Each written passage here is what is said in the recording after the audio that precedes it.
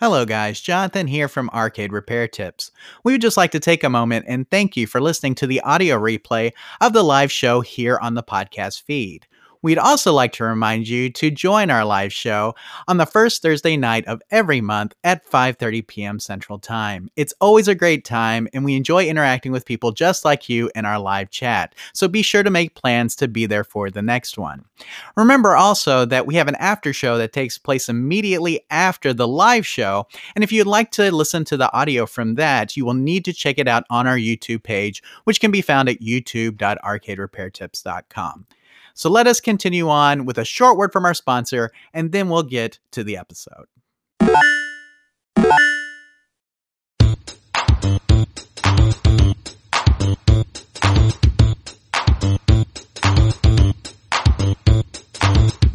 Broadcasting from their world headquarters in Texas, it's the Arcade Repair Tips Live Show, the show that discusses arcade repair, restoration, news, and more. Now, here are your hosts, Tim and Jonathan. Hello everybody and welcome to episode 63 of the Arcade Repair Tips live show for May 2022. My name is Jonathan Leung. I'm the producer, director, and editor of the Arcade Repair Tips video series.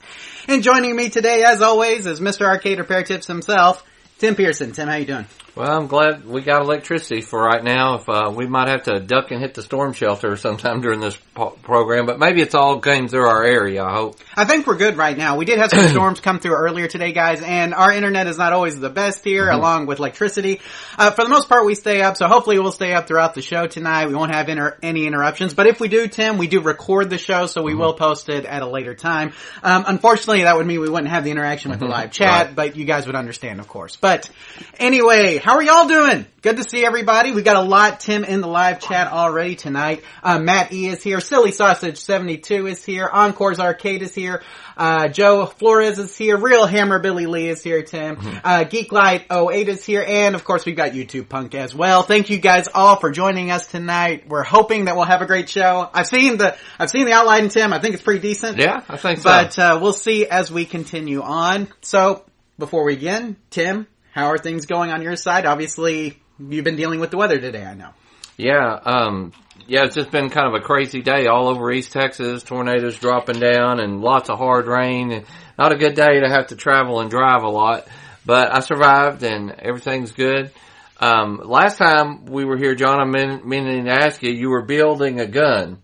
I did. And we shot some, the Easter egg guns. We did. How did those come out? They came out really good. I can talk about those in the after show maybe. Okay. So we, some Easter egg launching guns, Tim. I do think, like, maybe a 5-year-old got hit in the back of the head with an egg, unfortunately. That may have been the only casualty, though. I think everybody else survived the great Easter egg gun, blast of, OT 22? Is that what it would be? So anyway, but we had fun building those, Tim. Obviously a side project, but good fun there.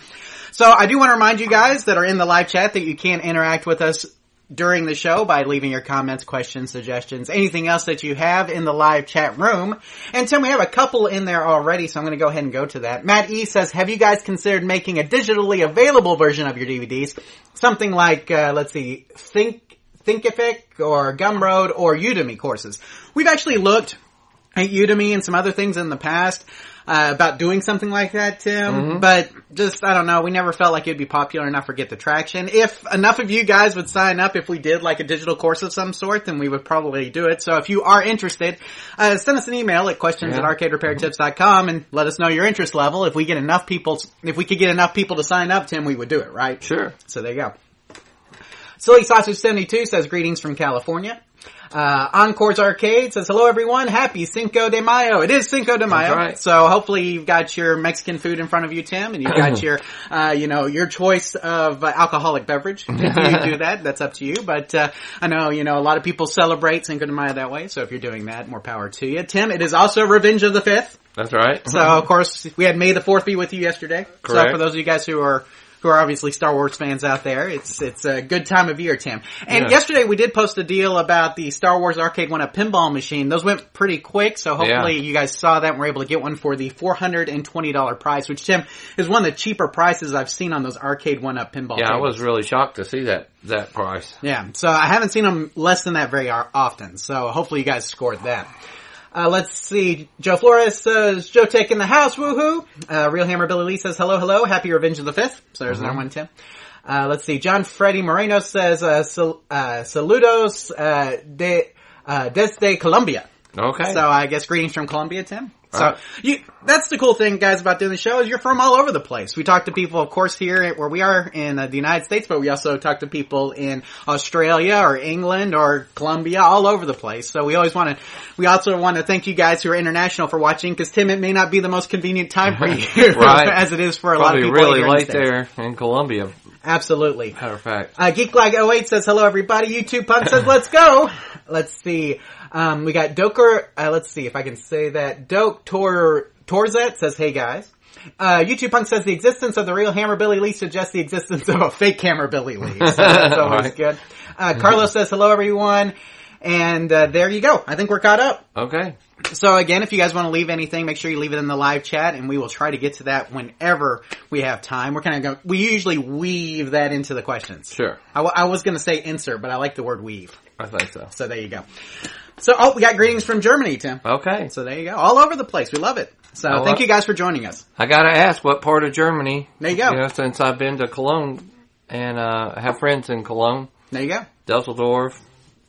So anyway. So, just Germany right now. We'll I'll let you know if they chime back in. I've been Tim.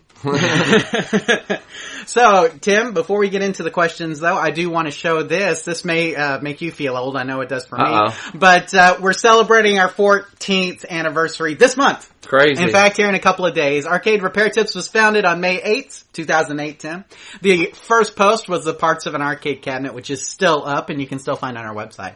And we do want to thank everyone who has read, watched, listened, or contributed to our content these past 14 years. We greatly appreciate it. And Tim, we say this all the time. Every time we have an anniversary, but you guys are the reason we continue to do what we do. We would not have been going for 14 years if it wasn't for all you guys who read and watch and listen to the content that we provide. So we want to thank you guys, of course. But Tim, it's hard to believe we've been doing it for 14 years now. Wow.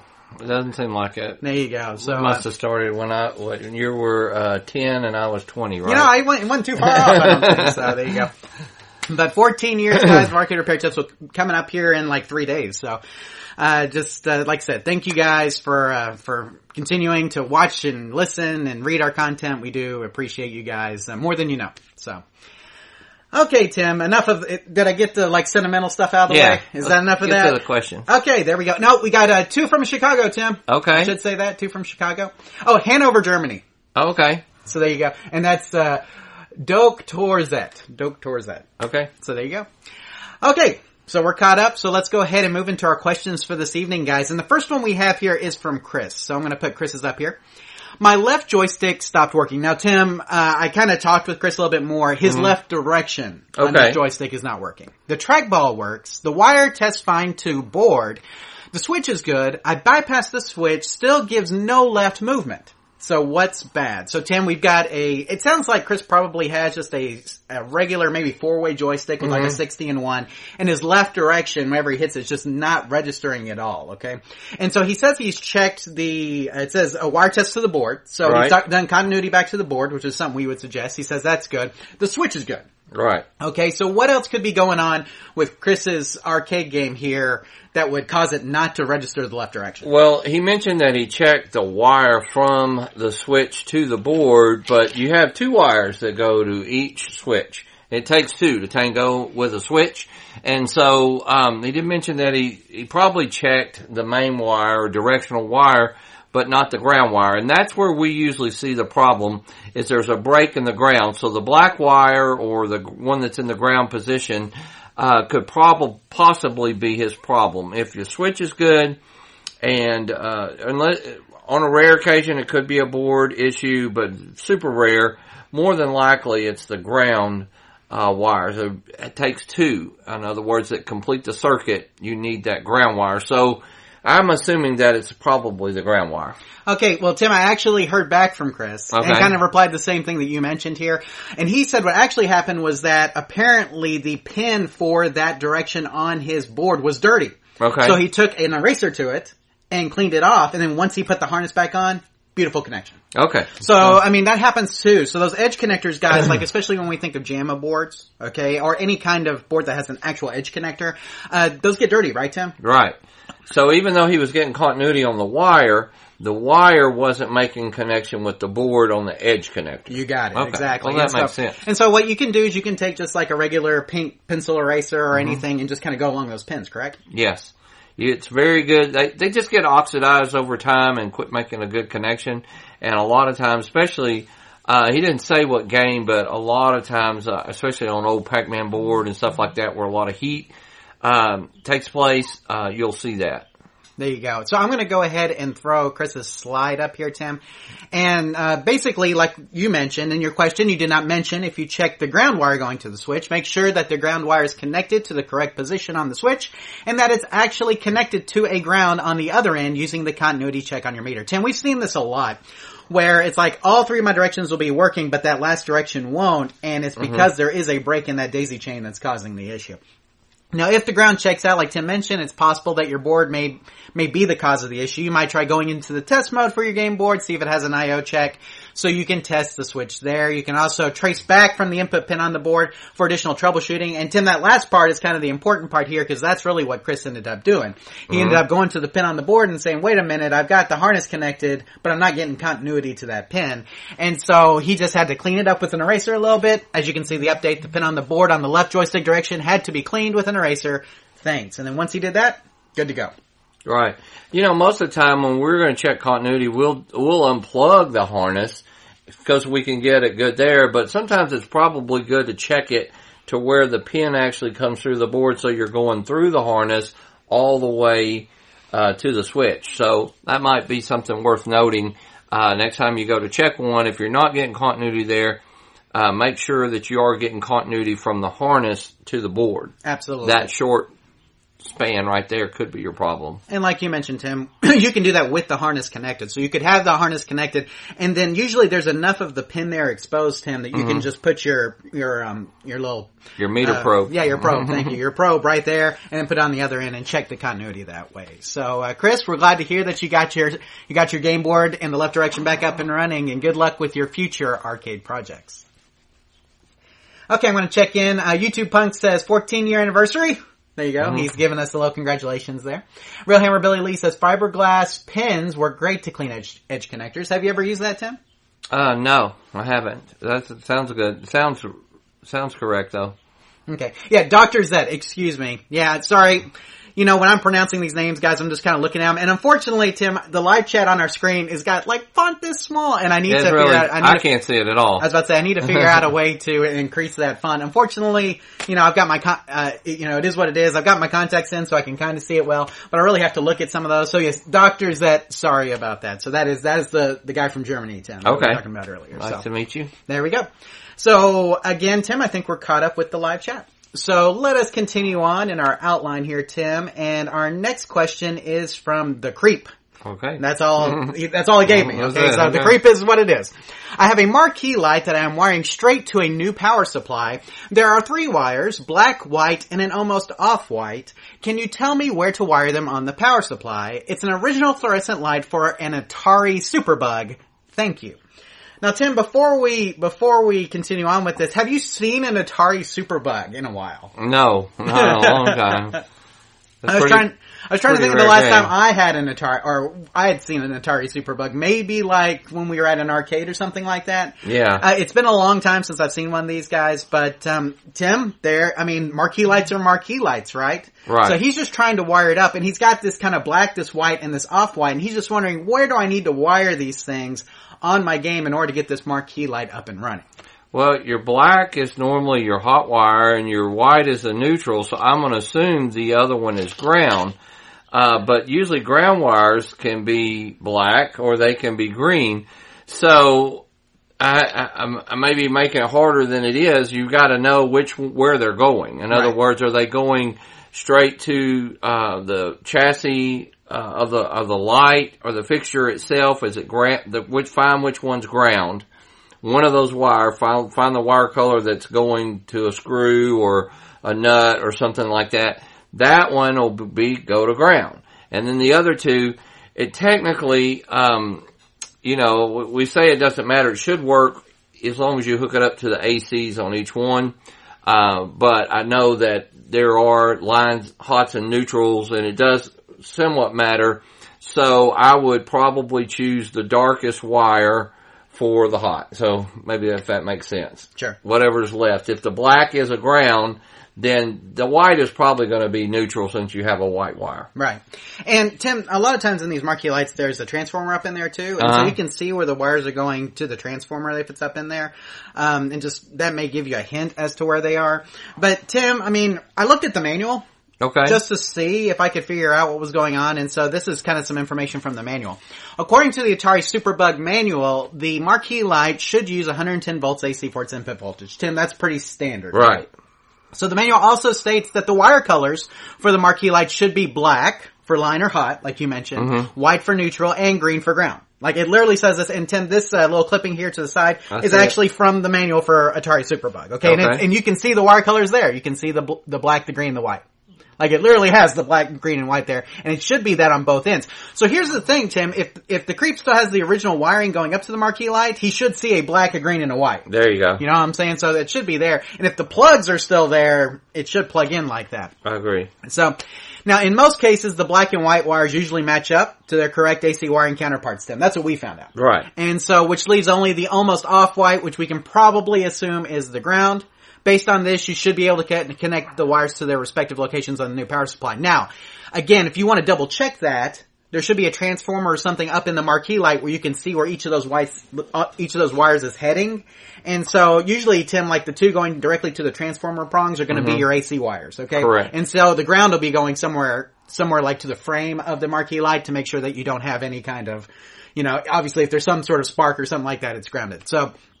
So that's what you need to look for probably more than anything is actually look at the marquee light and see where the wires are connected in the marquee light itself.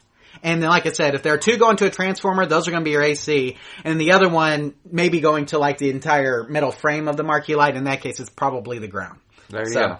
Tim, anything else here for the creep before we move on? No, I think if any of that was, I mean, it seems pretty simple to me, but if you're not sure, if you want to take some pictures or whatever, please email us back. We'll be glad to help you more if you need it. Absolutely, yeah. If you want to send some pictures to us, that's fine. The creep. In fact, Tim, I don't like calling somebody the creep. I'm going to call him not the creep. So not the creep. If you want to send us some pictures or something like that, you can do that. And send it over our way at questions@arcaderepairtips.com, and we can probably help you determine that a little bit more. But typically, whites and blacks, Tim, they match up on AC wiring. That has been a standard forever, right, Tim? Yes. So, I mean, that's what makes me think the off-color wire is probably is ground. Agreed. So, hopefully they answered your question, but if you do need a little bit more help, send us over another email, questions@arcaderepairtips.com. We'll try to help you out further there. Okay, Tim, we got a question from John here. He says, what about using moss to clean contacts? Have you ever used moss to clean contacts? Yes. Okay. How's it work? For sure. It works great. Yeah. Okay. It's very good.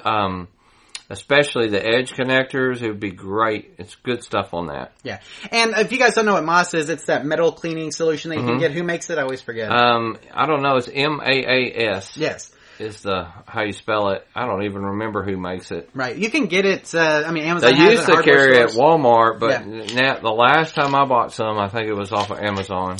There you go. So it's very handy for cleaning metal parts. And I mean, even on edge connector pins, it's really good as well. Never Dull, you can get at Walmart or at AutoZone or Pep Boys or O'Reilly's, one of those, and it works good too. It's it's the kind in the little can that looks like cotton. It already has a solution in it, and you can kind of rub that on there, and that will clean really good. Made for car rims, right? Mostly, but it works great on that kind of stuff. Gotcha. Sounds good. Okay, Tim. Well, let us continue on with the outline, and the next question we have is from Matt. And Matt says, I recently picked up an NFL Blitz 99 cab that has a Macvision chassis, which is really a 3129D series. When booting from a cold start, the cabinet will be playing blind and there's a steady clicking noise, 2 hertz or so. Normally, I'd be thinking something is wrong with the hot, but when I was buying it, the previous owner said, and then demonstrated that if you let it keep clicking for 30 to 60 seconds while it warms up, you can flip the power switch off, and the next time you flip it on, the cab would boot right up. Okay, sure enough, he's right. Mm-hmm. He's also said it's generally best, generally good for the rest of the night after that. The fact that the monitor works fine after the warm-up phase makes me think it isn't the hot that's bad.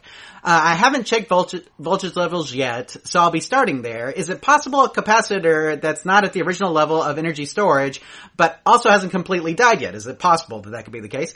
Perhaps while the machine is warming up, a capacitor is slowly charging, and then once we cross some threshold of farads of energy, there's enough energy to get the monitor chassis over the hump and actually fire up the next time we start the machine. Thoughts on my theory, other ideas? I'm looking forward to hearing back from you. Tim, this is a very interesting question. Now, Tim, I know you're not a fan of the MacVision wired chassis. I know that this is something that typically you try to avoid, but you've also seen a lot of them because Chuck E. Cheese used to have a ton of these back in the day, correct? Yes. So, plenty. So I also sent this over to Michael to get his thoughts. But before we get his thoughts, Tim, why don't you give us your thoughts here on his problem?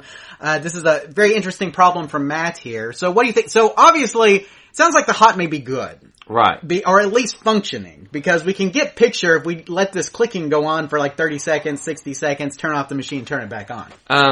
And I'm glad that you consulted Michael on this, but 9 times out of 10 when I've seen that, it's a filter cap. It's one of the little tiny caps right in the middle of your chassis. But it is right that it could still be something with the hot causing it to kind of drain it, but more than likely it's a filter cap. That's my guess. Okay. Well, let me put Michael's response back here, Tim, and you can give your thoughts on that. So, response from Michael. This problem is very common. I have seen this with monitors as well as TVs. The bad news is it's sometimes hard to troubleshoot. The clicking sound is usually a symptom of high voltage shutdown. Now, Tim, we probably could have guessed that because we know he's having power issues. Normally a shorted hot, right? That's very common with the clicking noise. But since this will work, that isn't the case here. I would look for the 100 microfarad cap near the power supply section first. Then check any remaining caps in the power supply and then move to any electrolytic caps in the high voltage section. An ESR meter would definitely help in this case. I would also look for cold solder joint. It may not be bad enough where it's totally obvious. Since the chassis works after it warms up, solder will expand with any amount of heat and restrict when it gets cold again. Correct. Okay, so Michael's thing here is that we're probably, like you mentioned, Tim, probably looking for a bad cap in the power supply section. And then obviously he mentions an ESR meter, Tim, which is basically a device that allows you to test caps in circuit. In circuit, so you don't have to pull every cap out, which is really good.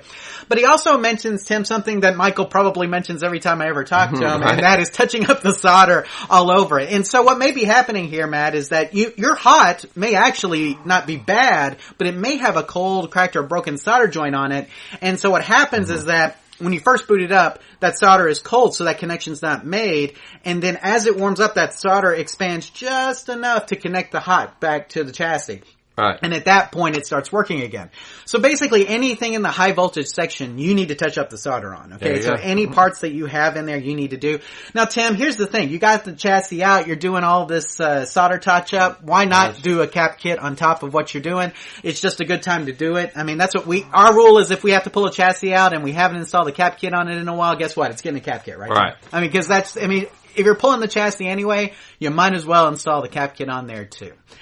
Tim, any more thoughts here on Matt's problem before we move on? No, I don't think so. I think that he'll find that it's probably is exactly that, either a cold solder joint or a bad cap. It's probably right there in the middle of the chassis. Sounds good. So, Matt here, like Tim mentioned, let's pull out the chassis, let's touch up some solder joints, let's install that cap kit, see where that leaves us, and touch up solder. If you're touching up that solder, every part in the high voltage section, especially the hot, Tim, because again, the clicking noise a lot of times is a bad hot issue. So if that solder is cracked around that hot, you need to touch up the solder on it. It should get you where you're going. If you need any additional help, please let us know.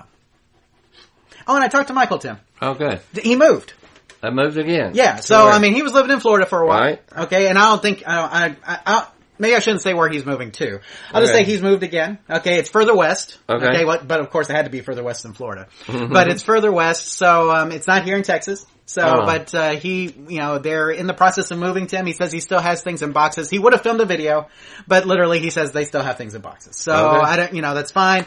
But it was good to talk with him for a little bit, Tim. Sounds like they're doing really good. And, that's awesome. And, he said he got disenchanted with Florida, Tim. I don't know if I could. Yeah. Florida seems like a really nice place. I don't know. But at the same time though, maybe not. Sometimes things there are a little wild, you got other things going on, so.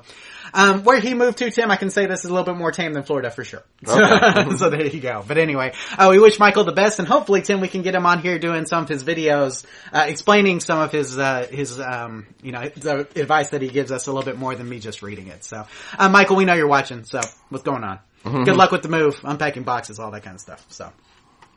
Okay, Tim, I'm going back to the live chat here. Let's see. John says, I have a good question for you guys. I have some old side art. What should I use if it doesn't stick well? Okay. That is a great question because, if you get something too tough, it'll stick forever and good and you better have it tough. So this is a great question because if you use like a spray 90 or something, it'll probably be too tough. But of course, if you don't want it ever to come off, that's good stuff to use. I would probably go with a cheaper, believe it or not, like Elmer's spray glue or something. Something that would definitely stick, but if you ever needed to take it off, wouldn't be so hard down the road. Gotcha. So typically, Tim mentioned spray 90. That's 3M spray 90. That's what we would use on laminate. So if we're laminating a cabinet, that's typically what we use. And you could use that here, like Tim mentioned, but I do think, like Tim, it would probably be too strong. Yeah. And so a spray Elmer's, you're thinking something like that? 3M makes a reduced adhesive. I don't know what their reduced, what their not so strong adhesive level is. Yeah, you need something that'll stick, but not bond permanently. But then again, the more I think about it, even a roller kind that, just something that would go on, you kind of need it to be not stuck where you can't move it, or if you get a wrinkle in it, you need it kind of how we do. We'll unroll it. No, that's not good. Take it off, put it back, but if you can get it right the first time, and if anybody wants to pipe in, we might ought to research this a little bit more. I would think though that you don't want something, that's why I thought of Elmer's. It's good, but it won't bond permanently or like super glue or something. You don't want to use something like that. Gotcha. Sounds good. Let's see what else here. We have Tim. We have Mr. Silverball Mania. I use pencil erasers for edge connectors. And yeah, you can definitely use pencil erasers. I like pencil erasers are good, but I usually use like an eraser, like a pink, pencil eraser, like just eraser, not the end of a pencil. But sometimes the end of the pencil is a little bit easier to maneuver. Just depends. Let's see. Filbert says, I have a Bank Panic which was made into a Superman, but I need a new control panel. Is there anyone you know that has one that would fit? Not sure. Bank Panic, I can't remember what style cabinet that is. We'd have to probably look that up. Yeah, you'd have to send me a picture or something. I'd have to Google search it. Right. Now, here's the deal, though. A lot of times with control panels, you can reconfigure them. So if you put a new control panel overlay, for instance, on that control panel and then just drill the holes you need, you can kind of make that work a lot of times. But, Tim, we have seen several control panels that just look like Swiss cheese, and there's just no way that you're doing that really well. So if that's the case, you may be able to take it to like a metal fabrication company locally to you and have them make another one just like it. It's going to be a little on the pricey side, but if you're looking to do a full restore on your cabinet, it would be worth it. Tim, do you have anything else that you can think of? No, I was thinking exactly that, taking it to a metal shop. We had one custom made. We took them in a sample and said, make another one just like this.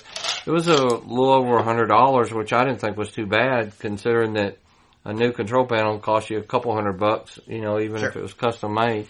You can also check with people on the different arcade forums, Arcade Museum /KLOV, Tim, of course, arcade controls and some of those. Somebody may have one just lying around, taking up space that they would send you for, just shipping and a little bit of money. So, you might check there first before you go to the fabrication route. But if I was doing a full restore on a cabinet, I would probably take it to a metal fabricator and have them do it for me. So there you go. Let's see. YouTube Punk says everywhere is more tame than Florida. So I'm not giving away Michael's location apparently. So there you go. I can't say it's more out west, and it's definitely more tame than Florida. So it only leaves 40 states? So I think I'm good at concealing. There we go.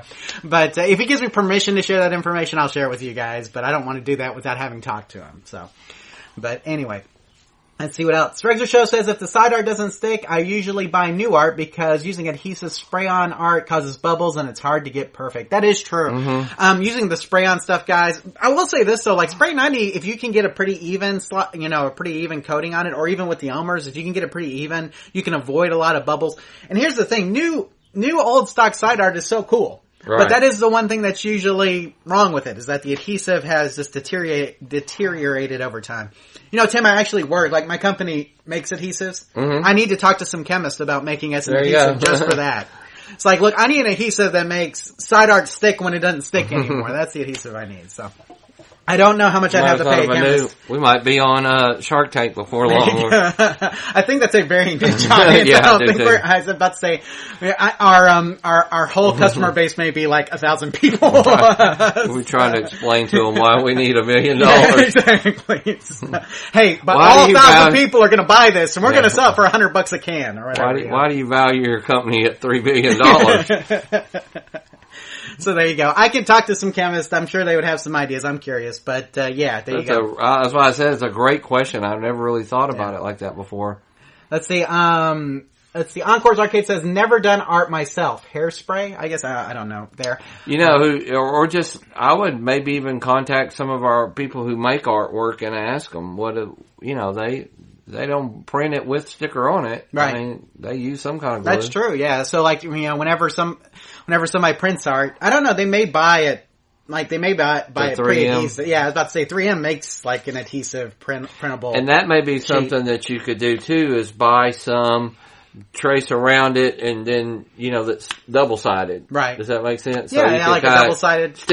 Stick it to this side end of the game side. Yeah, cut it really that. well. Yeah. Golly, that'd be tough. So depends on the artwork and what it is. Yeah, and artwork is expensive. And Regzer Show says this too. Yeah, artwork is expensive for sure. So, and here's the thing, like I said, there's something cool about having new old stock on there. To me, I like that. I like the fact that, look, this literally came from the same factory that the original side art came from. There's something to be said about that. So, but again, Elmer's I could see, but getting the bubbles out may be a little bit of a challenge there for sure.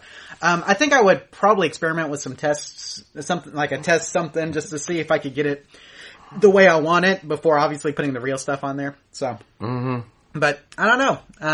Like I said, maybe I need to ask a chemist. So, okay, Tim. Well, let us continue on, and our next question is from Joe, and so I'll put Joe up here.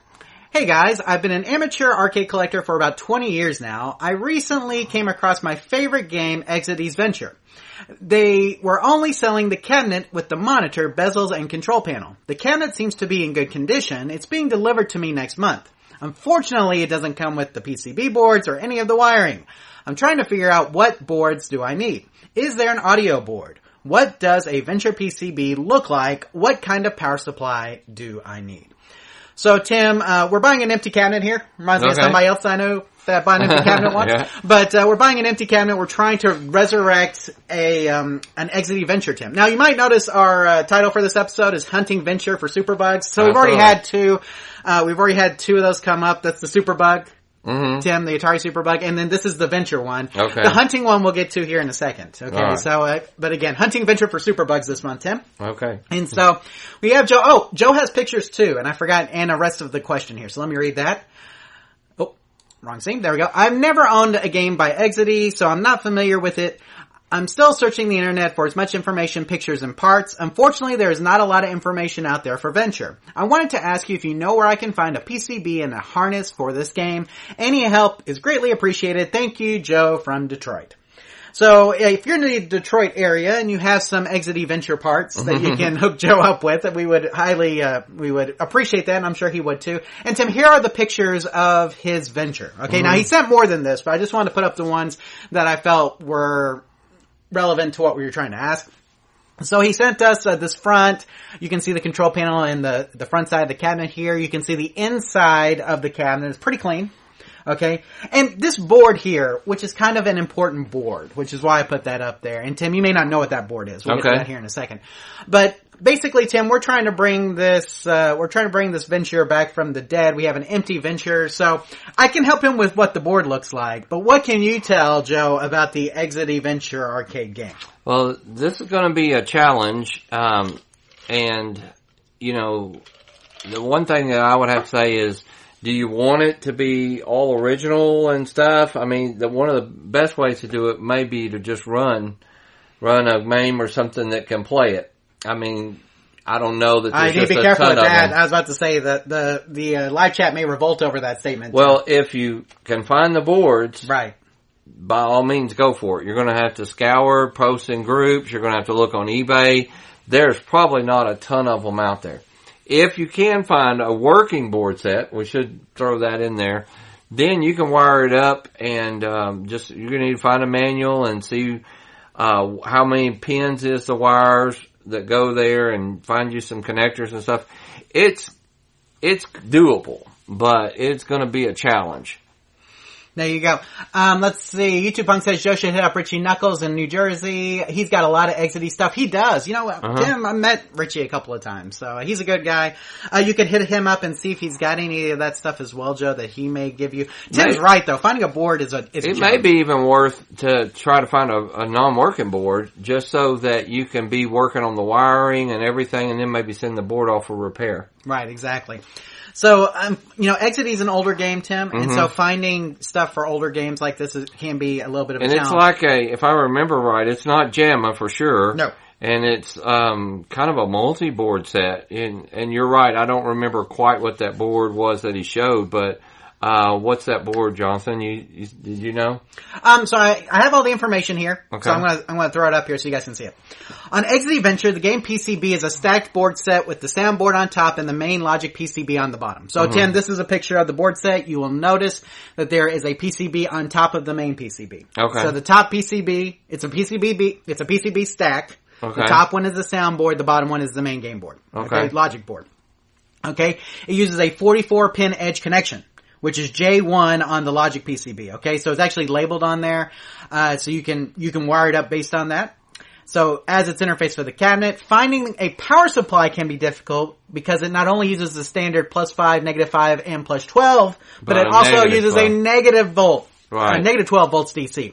Okay, the good news is that it looks like you have a +12 to -12 power supply board included in your purchase. Okay, so basically what he can do with that board, and Tim, that was the one that I showed. I'm going to pull it back here so people can see it. That one on the far right. Right. Basically, you can run +12 volts DC to this board and it will output negative 12 volts. Okay, so that way you don't have to worry about using a power supply that has the negative 12. Basically, you can use an off-the-shelf standard power supply and run it as long as you have that board. Because that board's going to get you the required negative volts DC. Now, Tim, Mike's Arcade has a page for Venture that's from the Wiretap archives, and I've linked that here. It's also down in the show description. And of course, Tim, the manual is invaluable for this game. For sure. So there's a link to the manual below, and you can see that as well. Those would be the two pieces of information you need in order to get this running. Now, Tim mentioned using MAME or something else. YouTube Punk says you could do BitKit. I'm not sure if Venture is on the BitKit board. Okay, I wasn't sure. Right, I'm not. Matt E says you could go with Mister. So an FPGA type solution, Tim, may work with this as well, which is an emulation, but it's on the hardware level. Right. So, I mean, where it's actually like a simulation of the hardware level versus a software emulation. Oh, okay. And so you could do something like that as well. So, yeah, but it just depends. I mean, that would be up to you Joe is here. There you go. He's here watching. So, Joe, it really depends on which way you want to go. Do you want to go all original? Okay, so if you want to go all original, then you're going to have to find the board. You'll have to wire up that 44-pin connector to your cabinet. And then you've got all the parts for the power supply. So a standard switching power supply that we normally use should be fine with that. RetroArcade.us, HAP, Betson, they all carry that same, that standard switcher. And then just make sure you use the +12 to -12 power supply board that's included with the purchase in order to get that negative 12 volts to the game board. If you don't want to go that way, then you could try looking into an FPGA type solution, a big kit, MAME style emulation with like a Raspberry Pi. I mean, those are other ways to go. But Tim, we like going original. Sure. And so if you want to go original, you're going to have to wire it all up with a harness. It's a 44 pin, Tim. That's so you good. get you a 44 pin connector and then just wire each of the pins where it goes based on the pinouts on the Mike's Arcade side, which we have down below. So he has the pinouts for those. So assuming you can get a working board set, wiring the cabinet should be easy. Mm-hmm. So, cause you do have everything that you need for that. So, and he says he's up for the challenge. Okay. So there you go. So, let us know what you decide to do though. Yeah. Okay, cause that's gonna be probably the biggest part is whether to go an emulation simulation style route or to go with an original board set route.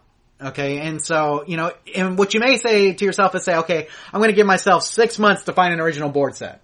And if I don't find it in 6 months, we're going the FPGA route or we're gonna go the emulation route or something like that. So that may be the best way to go about it. Probably so. Tim, any more thoughts on Joe's question? No, Joe, keep us in the loop, though. We'd be glad to help you more with whatever you decide to do. And like they said, it said to contact Richie, that he had a lot of Exidy parts. That's probably a good idea, too. Mm-hmm. Yeah, exactly. So, yeah, you can try to contact Richie Knuckles. He has, there's a couple email addresses out there. I follow him on Facebook, Tim. There's a couple ways you can get in touch with him if you need to. He may be a good guy to reach out to in order to see if he has a working board set for you.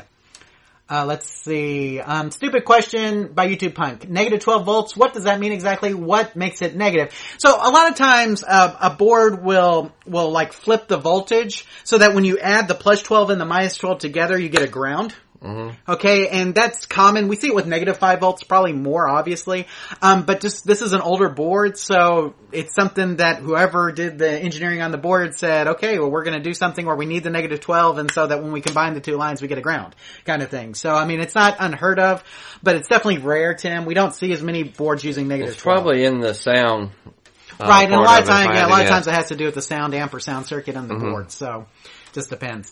Let's see. Mr. Add-ons for the FPGA stuff. Cool dude. Yeah. So Mr. Tim is one of the big, FPGA projects for arcade stuff and video game stuff. So, I mean, if that's something that you're looking into, that's where you need to go. Same with negative 5, please, for midweights like MK for sound. Yes. Mm-hmm. So negative voltage is typically used for sound. That's not always, but it can't. That's where a lot of times you'll find it. And like I said, it's kind of so that when you add the two together, you get kind of this zero voltage, which gives you almost like a ground type effect. Mm-hmm. So it just depends, but like I said, it depends on how the board was engineered and how the people want to do it. Negative 5, very common, obviously. Negative 12, not so much. No, which is why this had that separate breakout power supply board. Mm-hmm. So let's see. Okay, am I caught up? Think so. Ant-Man has a question. It sounds like this is on a, what do you call those things? Like a Cherry Master style board, Tim? Okay. He says, jacks are better paying out more than winning.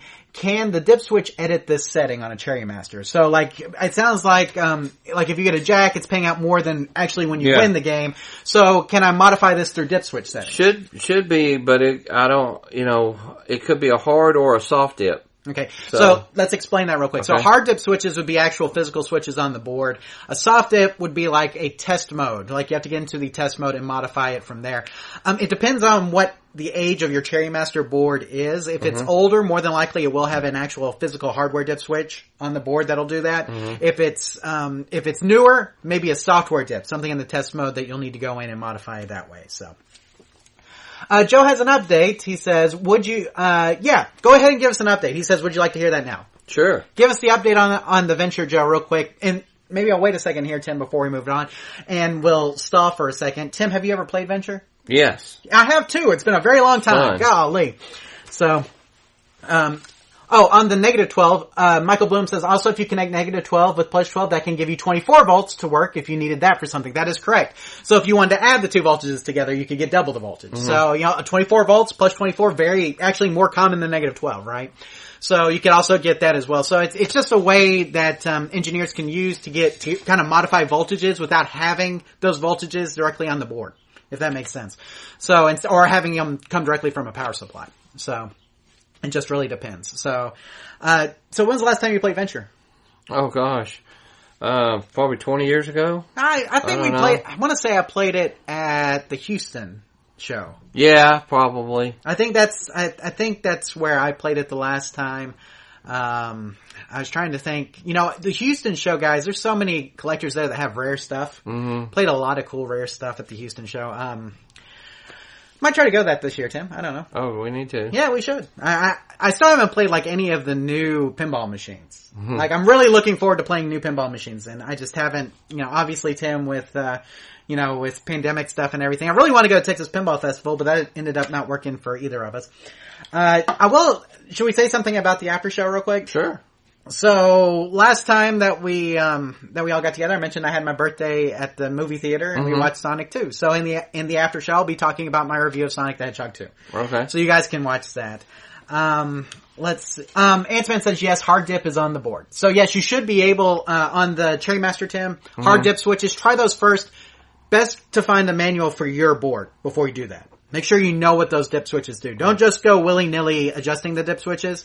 Find a manual. If you don't have one in the game, see if you can find one online. Because, Tim, adjusting those dip switches can cause some weird stuff if you don't know what you're flipping. Or make sure you write down where the current is so you can get back to that. And also make sure you turn the power off when you're changing your dip switch. Agreed. So, yeah, in order for the dip switches to take effect in most games, you have to turn off the power, flip the dip, turn it back on. Something to keep in mind. Let's see.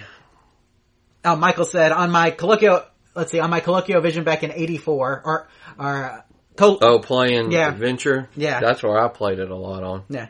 Coleco. I always say it wrong. So, ColecoVision. Probably. So there you go. I have an NOS marquee, this is from John, that has the protective paper still on it. It's on real good. Any tips on how to get it off easily? WD-40. Yeah, WD-40 may help a little bit. The problem is, man, if you start... The paper is stuck on it? Yeah, if you start peeling it, there's a good chance... It's going to rip off some of the paint. Yeah. I don't know if there's a good way... I mean, you can try to stick some WD-40 up underneath there, Tim, as you go. So if you can spray it up underneath the paper as you go... Yeah, I would just spray it, let it soak in really good and get kind of some of those oils up into the stuff. But I know what he's talking about. I got a new old stock, side art.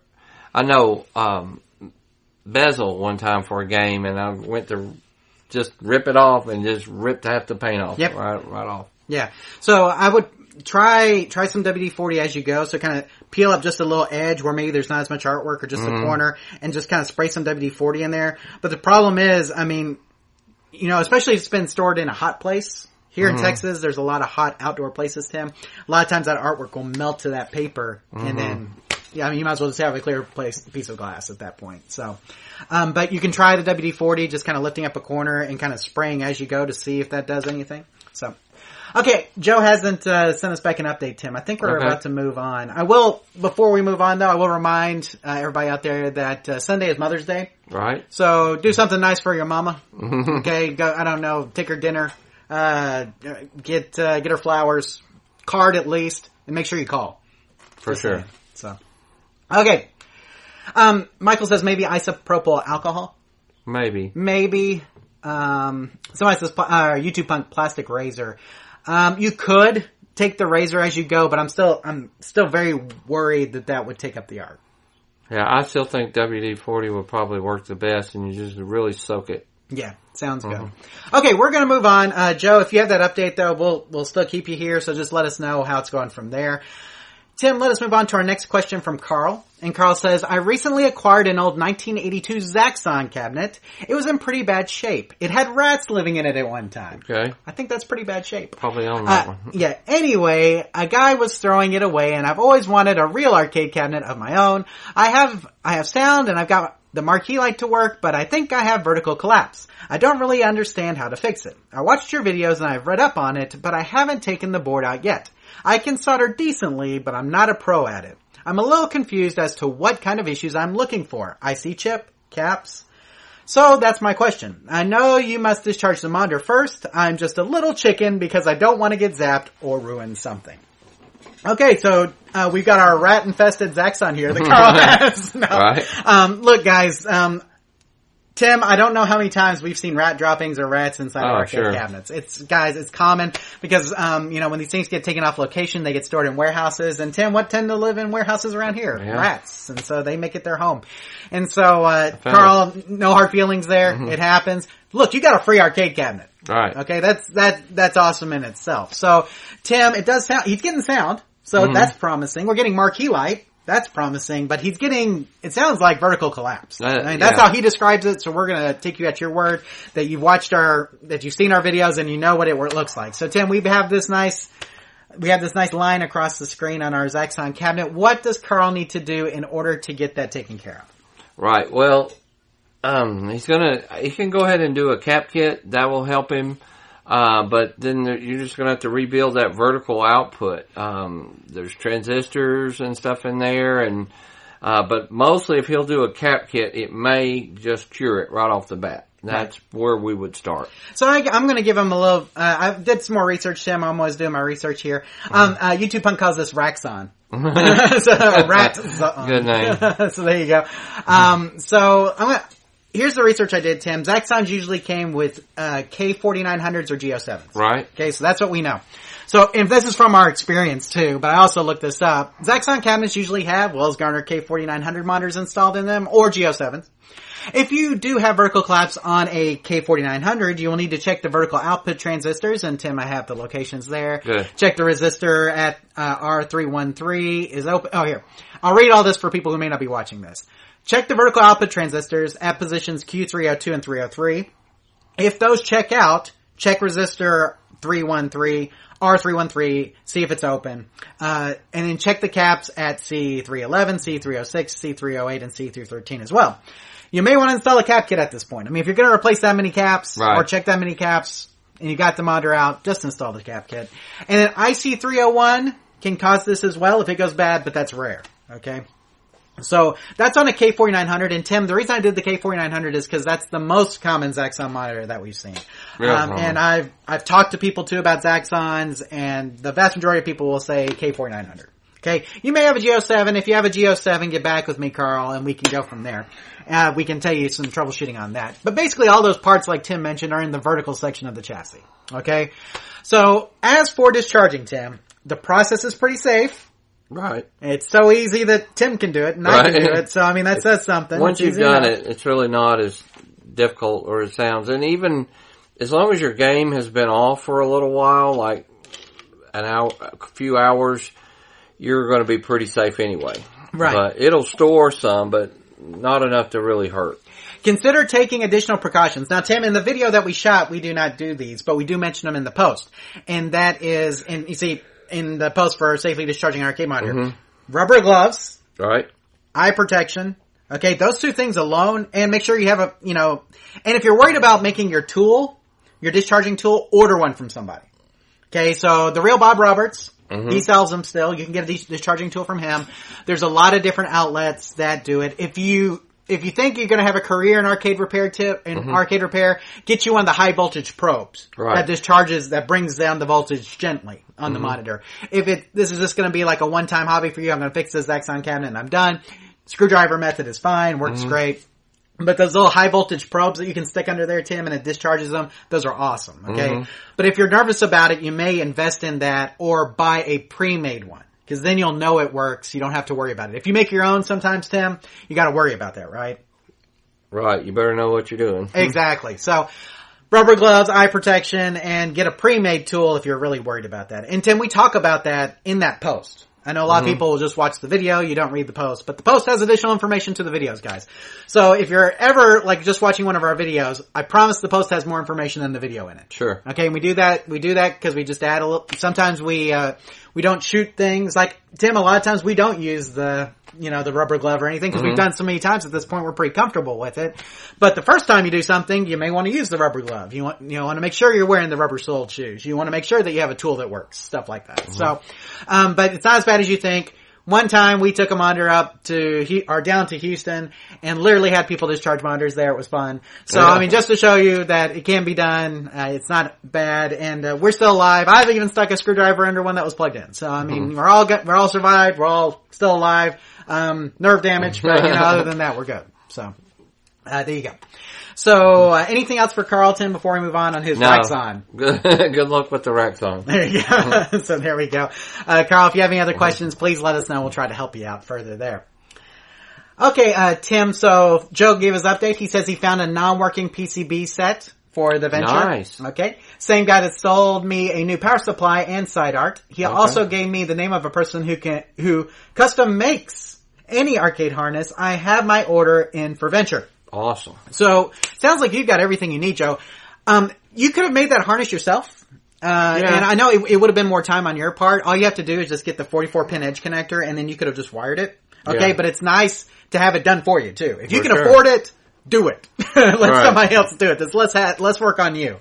But it's not that hard to make one yourself. Tim, we should probably show a video on that. Mm-hmm. In all that spare time that we have. Sure. Yeah. So, I mean, it's not hard to make a harness yourself. You can make a JAMA harness. You can make anything. As long as you find the right edge connector, I mean, you can make it. Put it on our list to do. Yeah, well. Here's the thing. We'll shoot it and then I won't edit it. That's like half the videos we have. So there you go. But anyway, Joe, we want to hear your updates. So keep us posted on what happens once you get everything together, and hopefully you can get all in there and it'll start working. Sure. Hopefully the monitor works too. I guess you don't know that yet. No. We'll find out. So, but let us know. Give us an update on your Venture. We'd love to hear it. So. Let's see. YouTube Punk says, standing in a kiddie pool during discharge not recommended. Right. That is right. Well, I mean, as long as it's not filled with water, I think you'd be okay. So, right? Right. Yeah, you'd be okay. So, there you go. But, anyway. So, Joe, keep us posted, and we can't wait to hear. Hopefully you get it all. Hopefully you just put it together and it'll work. Wouldn't that be awesome? That'd be great. There's a chance of that. Yeah, so, you never know. Saying. Okay, Tim, we have come to the part of the show where we're doing our quick questions and answers. And Tim, I basically just took the same question and put it on here twice from two different people. So we usually have 3 for this section. We usually do them rapid fire. Okay. This month we're just going to answer these 2 because they're kind of related and treat it like it's one question. I bet that's where the word hunting comes in. You got it. Very good. Look at this. Man, your powers of deduction astound me. Mr. Holmes. I assume we're getting down to the nitty gritty here. There you go. So here we go. This is the 2 questions. These are the 2 questions. Austin says, I have an original Big Buck Hunter arcade. It was going great, but recently it started to not shoot accurately. Even after calibrating and getting a new gun, it will work for a little while and then goes back to shooting all over the screen. Okay? So, Tim, obviously we calibrated, it's still shooting all over the screen for a while. Even with a new gun. Right. Okay. Now, we have Bobby here who says, my extreme hunting has right to left drift on both guns. I've opened them up and I've checked them. The only thing I haven't done is turn up the brightness. After calibration, they track up and down perfectly, just they slowly move from far right to left, then off the screen.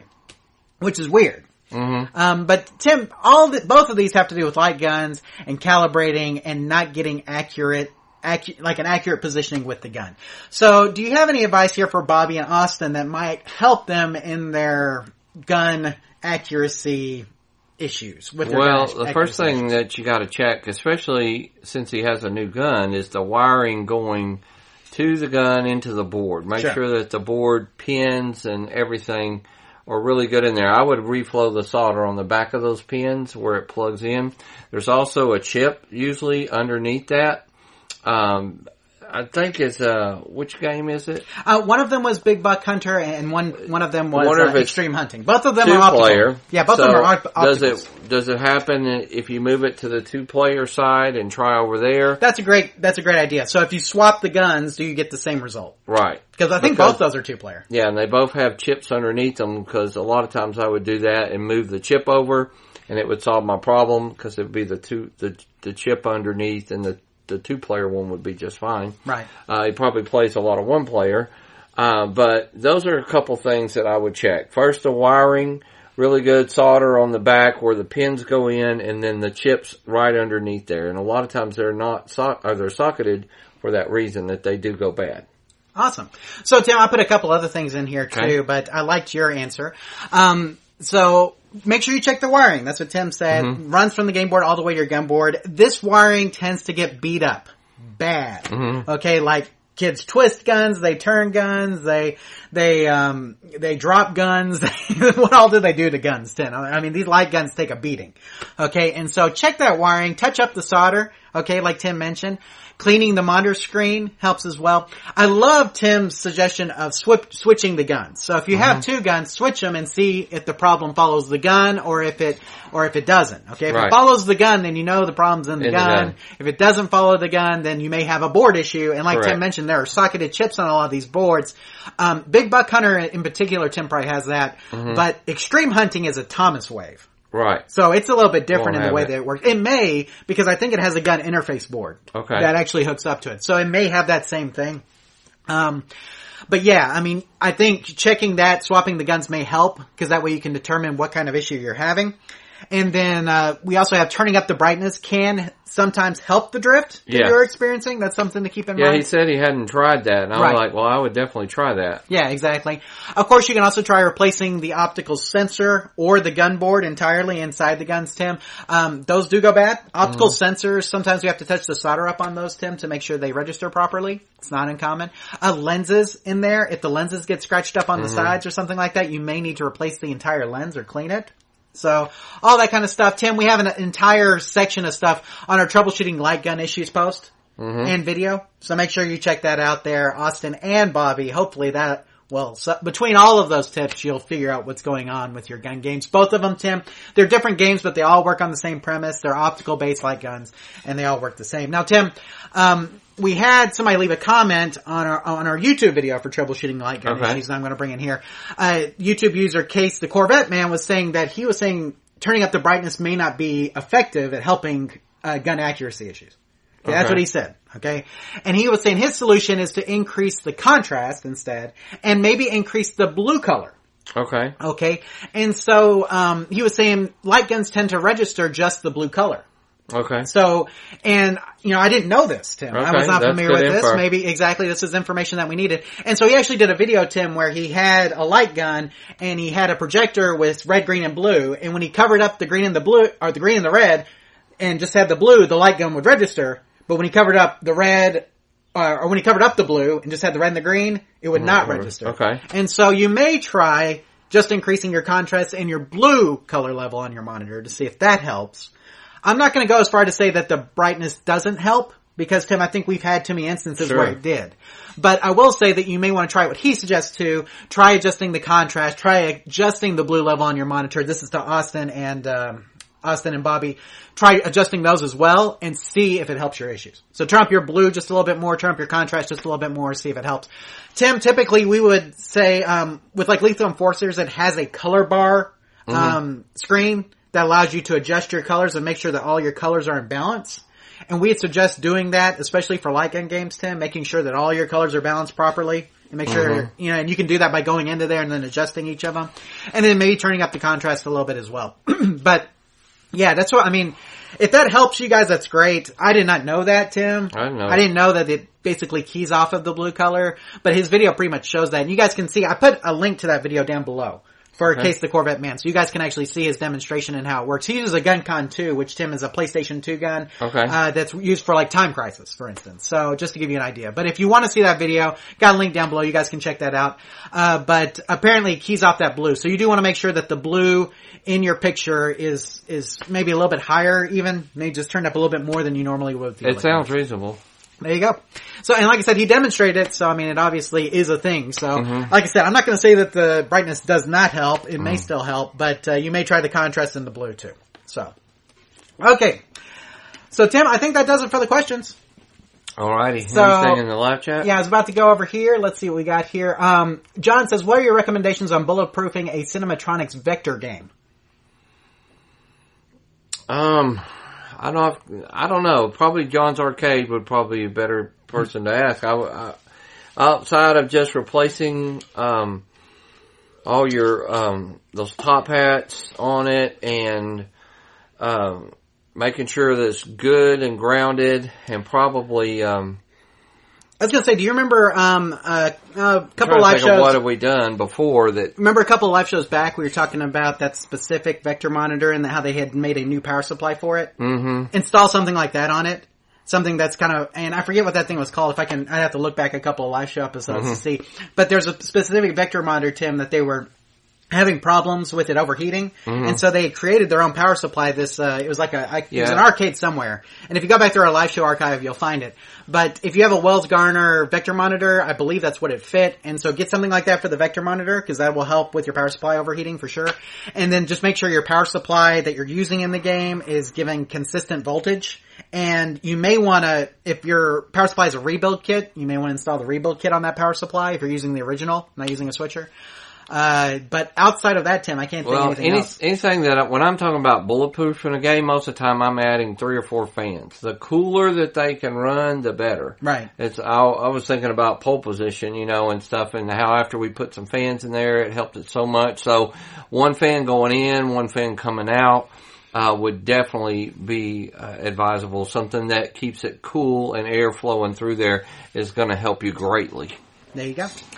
Let's see. He also says, a different John says, since you guys are in Texas, here's a question for you. What do you keep your dehumidifiers set at in the summer for your game room? Tim, I've never used a dehumidifier.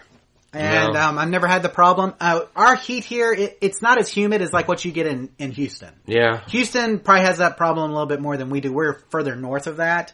So, some of our guys in Houston, like the Game Preserve, Tim, would probably be better people to reach out to for something like that. Here I doubt that they do it either though, Yeah, I mean here we don't have the humidity. It does get humid and hot, but not like it does further south. Right. So it just South Louisiana or something. Right, really exactly. Gets hot and sticky down there. Right, exactly. So we don't have that problem as much here. But I've never actually used a dehumidifier. But I've worked on a lot of games in South Louisiana and I've never even thought about it. Yeah, but I mean, it could help, definitely. I'm not saying it couldn't. I don't know what I would set it on, but I mean, it can only help. Yeah, it's a good question. It would definitely help. I would, as much as you can take the humidity down, it's definitely going to help keep stuff from oxidizing and stuff like that over time, for sure. Agreed. Okay, Tim, well, we're done with the questions. Okay, so let us move on to the discussion portion of our show, guys. And the first story that we have here is, and Tim, this is actually the title of the article. I remember that. Tonight, I will dream about this $9,000 digital pinball machine with a 55-inch screen. And this is from Gizmodo, Tim. They say the Skillshot FX digital pinball at $8,999 is more expensive than most of the real pinball machines that Stern Pinball still sells. Before that price, you get access to 96 different virtual pinball machines, courtesy of Zen Studios Pinball FX3 software. The playfield features a massive 55-inch LCD HD screen safely located beneath a protective glass covering that is paired with a 32-inch display on the machine's vertical back box, displaying matching animations and a digital scoreboard. It's running Windows 10 and has Wi-Fi built in. So you're buying a $9,000 computer here, Tim, with 2 screens on it. But, Tim, you know what? I kind of felt like this was something that needed to be debated. So tonight, it is the return of the arcade debate. And our question is, will people buy the Skillshot FX digital pinball machine over other options available? Tim, is this thing gonna find an audience? That is the question, okay?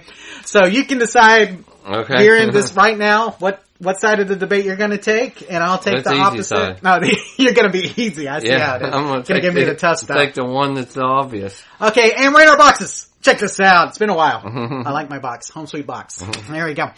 Okay, so we'll take a minute here, and we'll reset like we normally do, and then we'll get into the debate.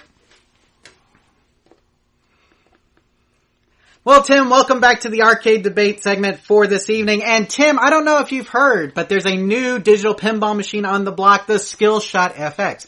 Now, this digital pinball machine plays Pinball FX tables. It has a Windows 10 PC in it, 55-inch screen that it actually uses for the playfield, 32-inch monitor in the back box, and sells for almost $9,000. So tonight, we are going to debate whether or not people will actually buy this. Will this find an audience, Tim, or is this just a product with nobody to purchase it?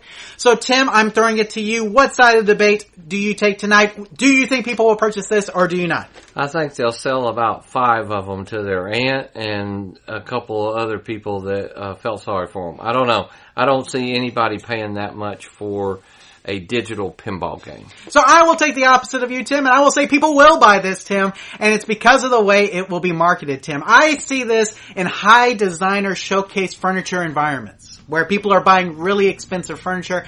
Tim, I don't know if you've actually seen this thing. It has a nice wood grain to it. Looks very professional, very sleek.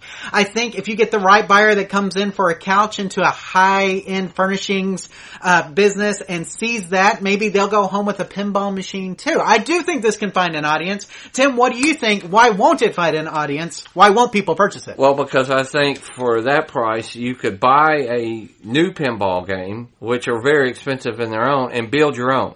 So it just seems way overpriced when you price it more than an original pinball games, which everybody would agree has gone up in value and have become really expensive.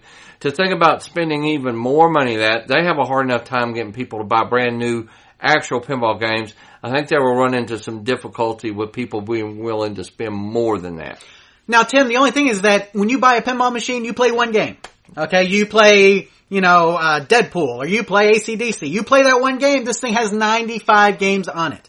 And maybe a possibility of being able to play more since it's a digital pinball platform. So that's a big selling point here, I think, for a lot of people. Like I said, if you walk into a high-end furnishings business, you see this next to this high-end sofa that you're looking at, you may consider it, Tim, just because it does look like a high-quality piece of furniture and also features all of this great information on it. And Tim, I mean, it's got that 55-inch screen, very large playfield style for this. I do agree with you that the price is a little on the high side. With that said, what do you think something like this would sell for in order for people to buy it? I think you're probably about half that price to get people just to buy it, just to rush out and get it. Because at that price, think about who your competitors are. You can get a Multimorphic for that price, who actually plays like a real pinball game and has a big screen in it, and comes with the kits. And then the kits you buy after that, you would own the cabinet to do it in. This one comes with the 96. You're right, but is that all you have the rights to? Is there future games that are going to be added? What are the 96 titles? Are they the really big games? Or is it just a bunch of obscure pinball games that we've never heard of? That'd be my question. So I'm glad you brought up the Multimorphic, Tim, because here's the thing. Yes, it is about a $10,000 initial investment on the Multimorphic, and you can play some titles with that same back playfield, but you gotta remember, you've gotta invest in upgrades. The new Weird Al game, Tim, for Multimorphic is gonna be like an extra $3,500 or $3,000, and on top of the $10,000, here I'm getting 92 or 96 games, however many, 90-something games, for one price. I don't have to pay more for upgrades, and Tim, it sounds like there may be eventual tables added as well, and I won't need to buy an extra piece of playfield in order to get that. So it's kind of like I'm investing in this one-time $9,000 fee. I'm going to be able to play a lot of games going forward. So I love the Multimorphic concept, and I think, if you're looking at side by side, I think that's a very apt comparison. But with Multimorphic, you do have to invest more in the back playfields where you would not have to with something like this. What do you say to that? I think you have three customers. Elon Musk, Mark Zuckerberg, and Bill Gates. They're about the only people who are going to be able to afford it. Well, like I said, Tim, you got that guy who's in his furniture store for some high-end furniture. If this is sitting by that high-end furniture, what's to say he doesn't go ahead and throw that on with the rest of the stuff he's trying to finance? That's all I'm saying. Maybe so. I guess time will tell. What does our audience think? That's what I want to know. So let us know what you guys think. Do you think that the Skillshot FX digital pinball machine will find an audience at its $9,000 price point? And then if not, what price point do you think would be good for this product? So, again, chime in. You can chime in the comments section below, or just let us know. Questions at arcaderepairtips.com. We'd love to hear your opinions on this, and we'll see you next time for the next arcade debate. Take care. There we go. Yeah, hey, look at that. It's been a while. Mm-hmm. So, okay, I'm going to go ahead and switch this back here. I'm getting out of this box. I feel trapped. There we go. Okay. So $9,000 I think is high too. Yeah. For what it's worth. I don't know. I haven't seen one. I haven't played it for sure. Right. So I can show the picture up here too. It does. I mean, it looks kind of cool. So, yeah. I mean, it looks like a high-end piece of furniture. Mm-hmm. That's what I'm saying. So I envision this thing in a high-end furniture store next to all the stuff you're trying to buy. Mm-hmm. Okay. That's why I picture this thing. And it does have Wi-Fi. It does run Windows 10. So, I mean, the fact that it runs Windows 10 means that you may be able to play a lot more on it than just what comes with it. Right, but you're saying a high-end furniture store, is this going to be next to a bed that will adjust in a king-size bed that costs $3,000, and I'm going to pay 3 times what I got to sleep in every night? That's where it's going to be. It's going to be a hard sell, but if you sell to the right person, it might sell. I don't know. Yeah. What are our guys saying about it? I was about to say, I'll bring back the live chat here, and let's see what we got here. YouTube Punk says pricey. YouTube Punk says Tim is putting on his brass knuckles. You gonna hit me right here, boy? Let's see. YouTube Punk. A TV should run about maybe $1,000. A PC for pinball shouldn't be more than $600. The rest is materials and cost of software. Seems way overpriced. Yeah. Agreed. Seahorses at Night says, Seahorses All Night says, people will train their skills. Hotspot for a hamburger if things keep going this way. Or skill shot. Their skill shot for a hamburger. Yeah, there you go. Geeklight, says, wives will never let it happen for normal people. So there you go. Michael says, never played one of the ultra high-end virtual pinball machines, but the regular ones suck compared to the real thing. John says it should be about $6,000. Okay. So I think 5 to 6 is the sweet spot. But here's the thing. Who's to say you can't set your sights high, Tim, and then run a sale? Right. Okay. Hey, we were selling for 9. Guess what, Tim? We're selling for 6 now. Right. You know, Sounds but I'm still better. making money. You know, whatever the case may be. So, you know, I have the arcade one up, Attack from Mars. We played it. And with the new software update, it actually plays pretty decently. Look, guys, it's not pinball. Right. Okay, that's the first thing you have to remember is that it's not a real pinball machine. But I still enjoy playing Attack from Mars on this thing. I do. I mean, it's better than playing it on my phone. Right. You know what I'm saying? That's what I compare it to. I'm not comparing it to playing the real pinball machine. Right. What does a real Attack from Mars cost? Exactly. Okay? That thing cost me $400. So that's the problem with this. It costs more than the real game, so it's like, yeah, I get it. You get 96 games, but we could probably mod this and put a bunch of games on it. But you're also talking about a 32-inch screen and a very small monitor in the back, whereas this thing has a 55-inch screen for the play field and a huge monitor. I doubt I would get and a PC. This has like an Android mini board. Right. This has a full-on PC. True. So, I mean, you're getting a lot. Is it overpriced? Probably. But that just means you can put a really good sale on. Agree. So, you know, I don't think there's anything Time wrong will with that. tell. Yeah. Let's see. Johnson, I'd rather play VR Pin Sim with my Oculus Quest. So if you got an Oculus Quest, you can play VR pinball. Some people would rather do that. That's fine. But yeah, I think it is expensive as well. So we'll just see. Right? We'll see. Time will tell. Exactly. So there you go. Arcade debate. It's been a while. It was fun. So maybe we can bring that back more often. So. Okay, more news here, Tim. Let's go to this next one here. Pac-Man has a new wife, thanks to the Miss Pac-Man drama. And this is from Polygon. Tim, Polygon wasn't the only one who picked it up. A lot of different news outlets have picked this up. But Miss Pac-Man is steadily disappearing thanks to a Byzantine dispute involving Bandai Namco and At Games. So, you may remember, Tim, we had a story where At Games had purchased the royalties from GCC, from the people who, General Computing Corporation, the people who had a royalty right to Ms. Pac-Man. So now At Games gets that royalty right. Now here's the deal. Bandai Namco can still use the character any way they want to. They have complete control of the character, but anytime the character is used, they have to pay a royalty fee to At Games. That's how this works. Okay. So in the recent release of 1984's Pac-Land, Tim, so like on the Switch and some other consoles, Bandai Namco has replaced Miss Pac-Man with Pac-Mom. And you can see the picture of her here. And she wears a pink hat, gloves, and heels instead of a red bow, orange gloves, and red boots. While Bandai Namco still has full ownership and use of Miss Pac-Man and Baby Pac, the characters, At Games owns a royalty interest in them and receives a payment anytime either of those characters are used. So even in Baby Pac, here they did a palette swap to make it not look like Baby Pac. Okay. So here's the deal. It's kind of sad because it means that Miss Pac-Man's kind of disappearing. Wow, that is sad. So, I mean, it's just, we're getting Pac-Mom replacements in these new games because they don't want to pay the royalty fees. Okay. So hopefully Bandai Namco and At Games can figure this out, Tim. They can figure out some way to come to terms to where we can see Miss Pac-Man in more stuff. For sure. So, but we'll see. It is what it is, and I think it's rough, and, they don't want to pay those royalty fees. Right. That's what it comes down to. Not a fan of the Pac-Mom. Yeah, exactly. Michael, on the pinball machines, he says, do you get the knock with the virtual pinball machines because that's such a huge part of the game? So, on the Attack from Mars, there are solenoids built into the game that's simulated. Oh, really? Yes. You've been there, right? Yeah, that's right. Yeah, you felt them. So, the Arcade 1-Up has solenoids in the game that actually do simulate it. Now, it's a simulation, you can tell. The knock is there, though. Is it as loud as a regular pinball machine? No. Okay. But they're in there, and so you do get a little bit of a feel. That's what I'm saying. Playing on this is better than playing on your phone. A lot better. But is it as good as playing the real thing? Sure. No. So, there you go. Let's see. Tim says, I agree with Tim. Way too expensive and other options out there.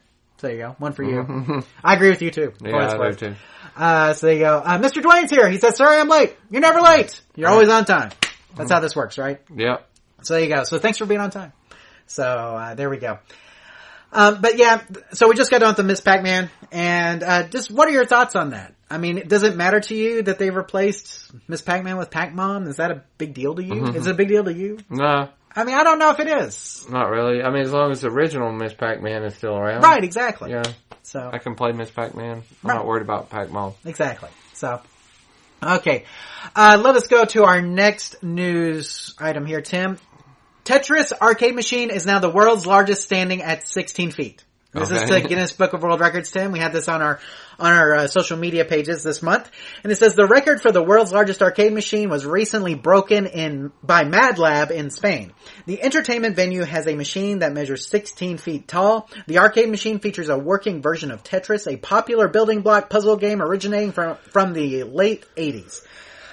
In order to play the machine, guests need to acquire a giant coin from reception and climb steps to reach the playable buttons. So there you go.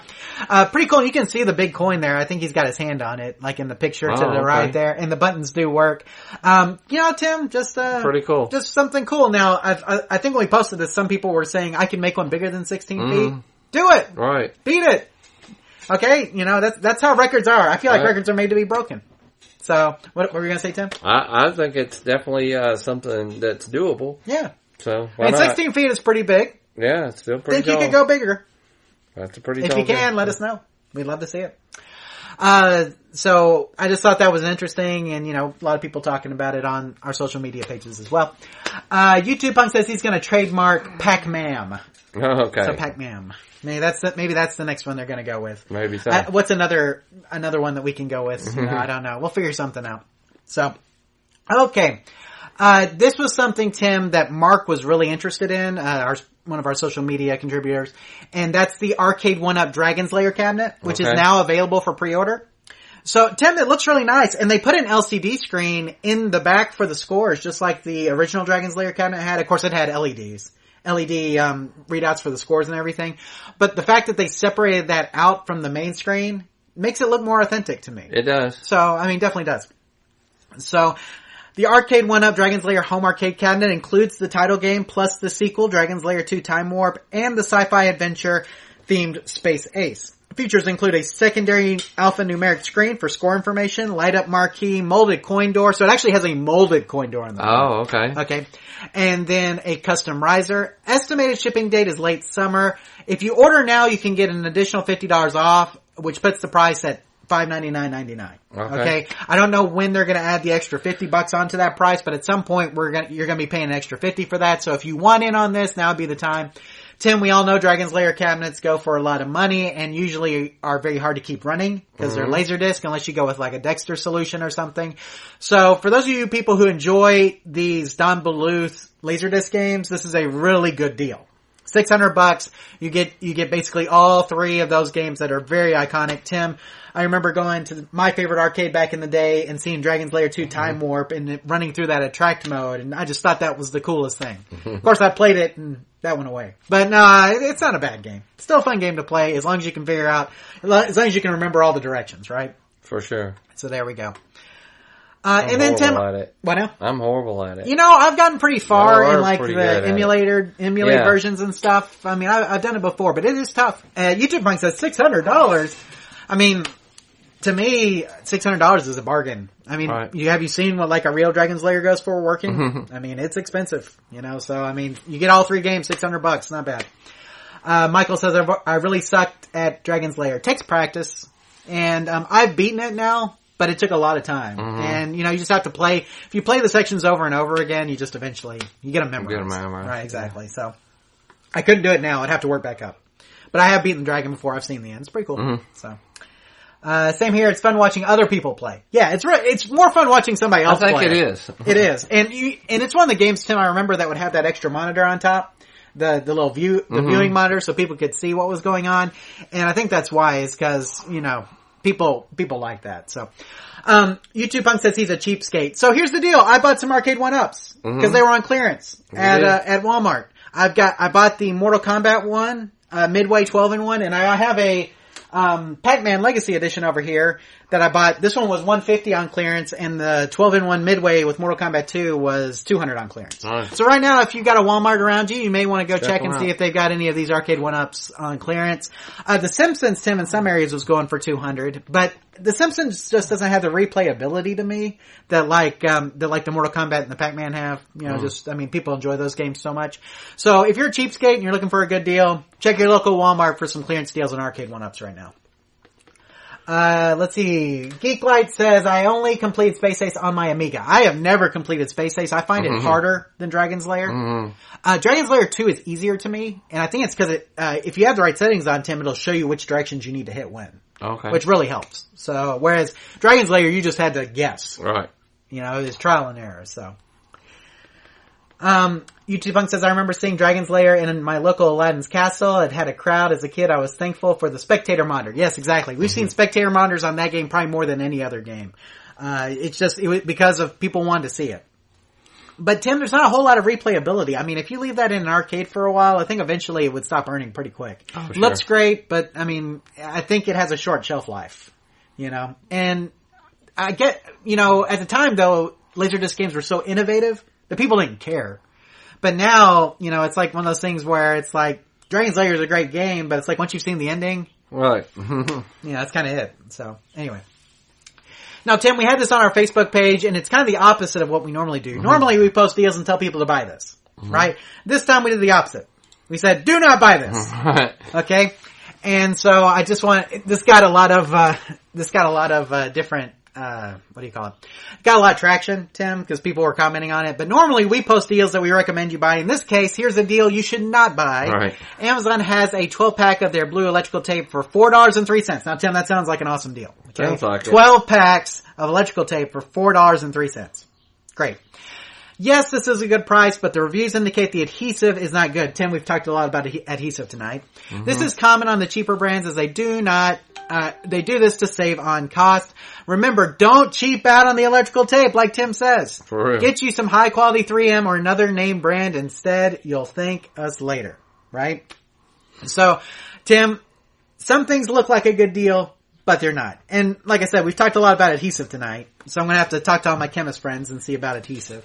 But, yes, do not buy cheap electrical tape. Don't do it. Save yourself the trouble. Now, Tim, I do use cheap electrical tape on things like, Christmas light wiring projects. Okay. Okay, like sometimes, whenever I put my Christmas lights up, if I have like an exposed plug or something like that on them, like on the ends, you know how they are in the end? Yeah. I'll wrap it with some cheap electrical tape because I know it's only going to last a month. And it comes right off easily. Exactly. So it's 1 month. But if you're permanently wiring something in your arcade cabinet, don't cheap out on the electrical tape. Right. Okay, get the good stuff. So just do it. YouTube Punk was talking 50 cents per play on Dragon's Lair. It's pricey. Oh yeah. It was pricey back in the day. Now I took my kids to round 1 in Grapevine, you know, over the spring break, which is awesome. But man, that's expensive. Oh yeah. Golly, man, the credits, they're getting you. So, but, you know, again, still have fun though. So it is what it is. The price of games has increased dramatically, but here's the thing, the cost of buying games has increased dramatically too. For sure. So, I mean, it goes both ways. If you can even find them. Exactly. Well, Tim, I think that about wraps it up for our regular show this month. I'm going to always put this out here. Now, you may remember last month, Tim, we played a video in our pre-show lead up to, in our pre-show lead up to the live show from Regzer Show. If you would like that kind of advertising for your channel, we're always looking for people to submit videos. So, if you have a short 10-minute video or so about an arcade-related topic, you can send a link to your video to questions@arcaderepairtips.com and our staff will review it. If we like it, we'll use it during one of our live show, pre-show episode kind of things. Make sure that you put a plug-in for your channel so people know where to find you. We look forward to seeing your submissions. And Tim, I put the thing up here. In fact, I'm just going to roll it here so the people who are watching the video version of this can see, because I still have it. There it is. Okay, and we have the little video there, and you'll see this was Regzer Shows. You can probably hear his video. I'll mute that real quick. But, so you can see here, that's just the pre-show video there that we did for Regzer Show. So if you would like to be featured like that on our channel, please let us know. We'd be happy to do that for you. Just send us in a video and we'll do something like that if we like it. So if it's arcade related, it's a great opportunity for you to get your channel name out there. So for sure. And now I'm getting to the contact information. I'm going to check with the live chat before we do that, Tim. Michael says, 50 cents in 1983. That's like $1.25 today for 30 seconds of pain. He says, a Tessa tape is the stuff to get. That stuff is amazing. Have you ever used that, Tim? So, name brand electrical tape. It doesn't have to be 3M. We like 3M, but just get you some name brand. So anyway.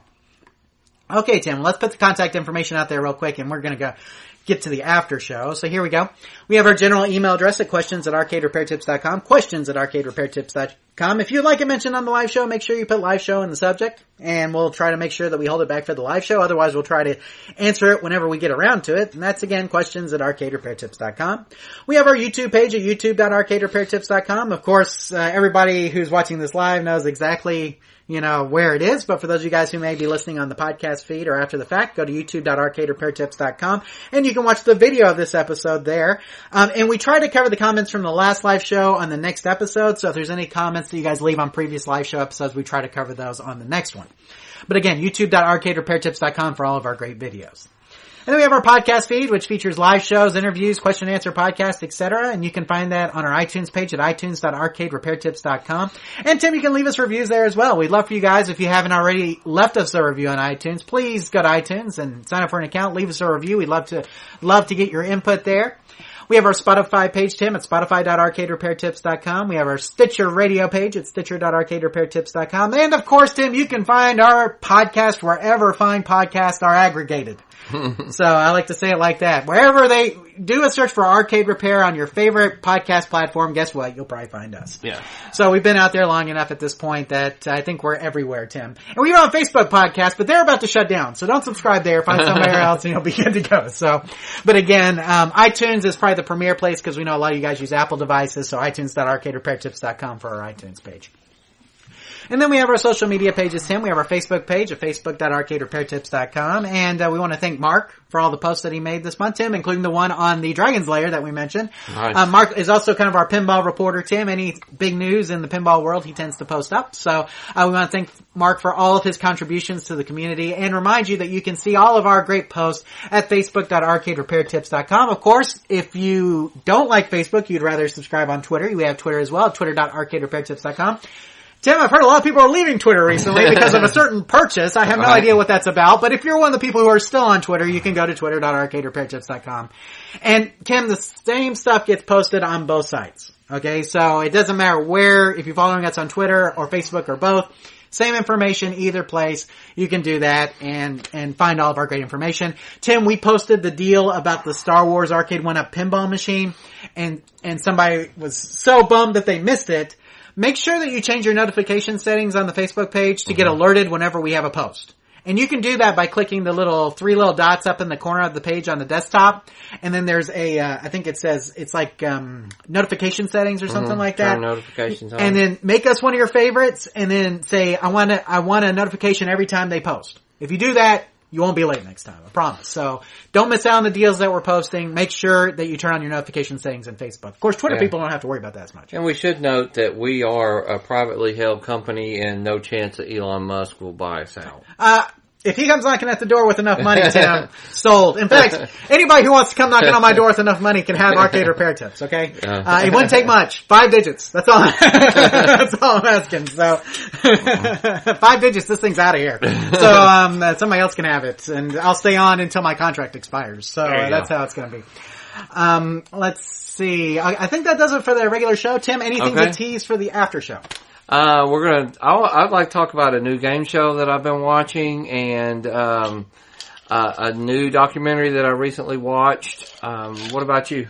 Well, I talked about Sonic the Hedgehog 2. So literally, we fill up an entire movie theater with all of my friends for my 40th birthday to watch Sonic the Hedgehog 2. It was pretty full, Tim. So the entire upper level was full, but we had 2 rows on the front that weren't. So, there were 3 rows on the front, and 2 of them were empty. Wow. So we almost filled up the entire movie theater with all my friends. I want to thank everybody who came. It was fun. But I'll tell you what I thought about Sonic the Hedgehog 2. Tim, I got to watch Uncharted. Okay. which Tom Holland got to watch that, and I got to watch The Adam Project on Netflix. Have you seen that with Ryan Reynolds? I have not seen that. So I've watched 3 movies since we've talked last, and I have tickets to go see Doctor Strange next Thursday. Nice. So I am going to go see it. I'm looking forward to that as well. So really want to see Doctor Strange. Big fan. So I'll tell you more about what I thought about that in the next live show. Now, if you're at this point, you can get off. The after show happens shortly, about 5 to 10 minutes after the regular live show. Of course, if you're listening to this on the podcast feed, you will need to go to YouTube and look up episode 63 of the live show in order to see the after show. Fast forward past the regular live show part, and then you'll get to the after show if you want to hear more about that. Tim, I do want to talk about Robinhood, which is a platform in the past that we've supported, but we no longer support. We've talked about that before, but we'll talk a little bit about Robinhood. Tim, I got a new phone, and I'm not a high-end phone user, but this is the first phone I've had in 6 years that wasn't an LG phone. I was an LG loyalist. So I'll talk a little bit about some smartphones too in the after show if you guys are interested in that. And I think that's going to do it. So if you guys want to stay tuned for the after show, there's some of the topics we'll be covering. If this is your off ramp and you're ready to get on with the rest of your night, we want to thank you guys for watching the Arcade Repair Tips live show here tonight. We love answering your questions. We want to thank the live chat and everybody here. Okay, you guys are awesome. Something else for the after show, Tim. YouTube Punk says the last episode of Moon Knight dropped on Wednesday. I'm a fan. Oscar Isaac was amazing. We'll talk about Moon Knight because I have also seen all those episodes as well. So, if you guys want to hear anything about that, make sure you turn it into the after show. Tim, do you have anything else to say before we exit the regular show and head on into that good night? No, let's go on and just thank you for watching, but continue to keep those questions coming in, and thank you all for participating in the live chat tonight. Absolutely. We had a great live chat here tonight. You guys were awesome and amazing. Tim, we love the questions during the show. It's always fun. And it's fun too when we have people who ask questions on the outline that are here. So Joe, for instance, it's really fun when you guys are in the live chat with us when we're answering your questions, because a lot of times we can get a little bit more back and forth, which makes it a little bit more fun for us as well. I emailed the people. So if I put your question on the live show outline, you get an email letting you know that we did that. So that way you can tune in when it's live. I usually send those out either the day before or 2 days before, depending on when I get the outline done. So if you do submit a question and it's going to be on the live show, we try to get that over there to you so you'll know when to tune in. But Tim, I think that's going to do it for tonight. So if this is your off-ramp, we want to thank you for joining us tonight. We know you have a lot of options when it comes to your entertainment, so we thank you for choosing us and hanging out with us tonight. It's always fun. And just looking forward. Oh, NHL and NBA playoffs. Talking about that too in the after show. Yeah. Okay, I'm done. I think. All right, let's go. Okay. Thank you guys again. And remember, here at Arcade Repair Tips, when you fix the game, You play the game. Take care, everybody. We'll see you in the after show, or we'll see you next month for episode 64. Take care.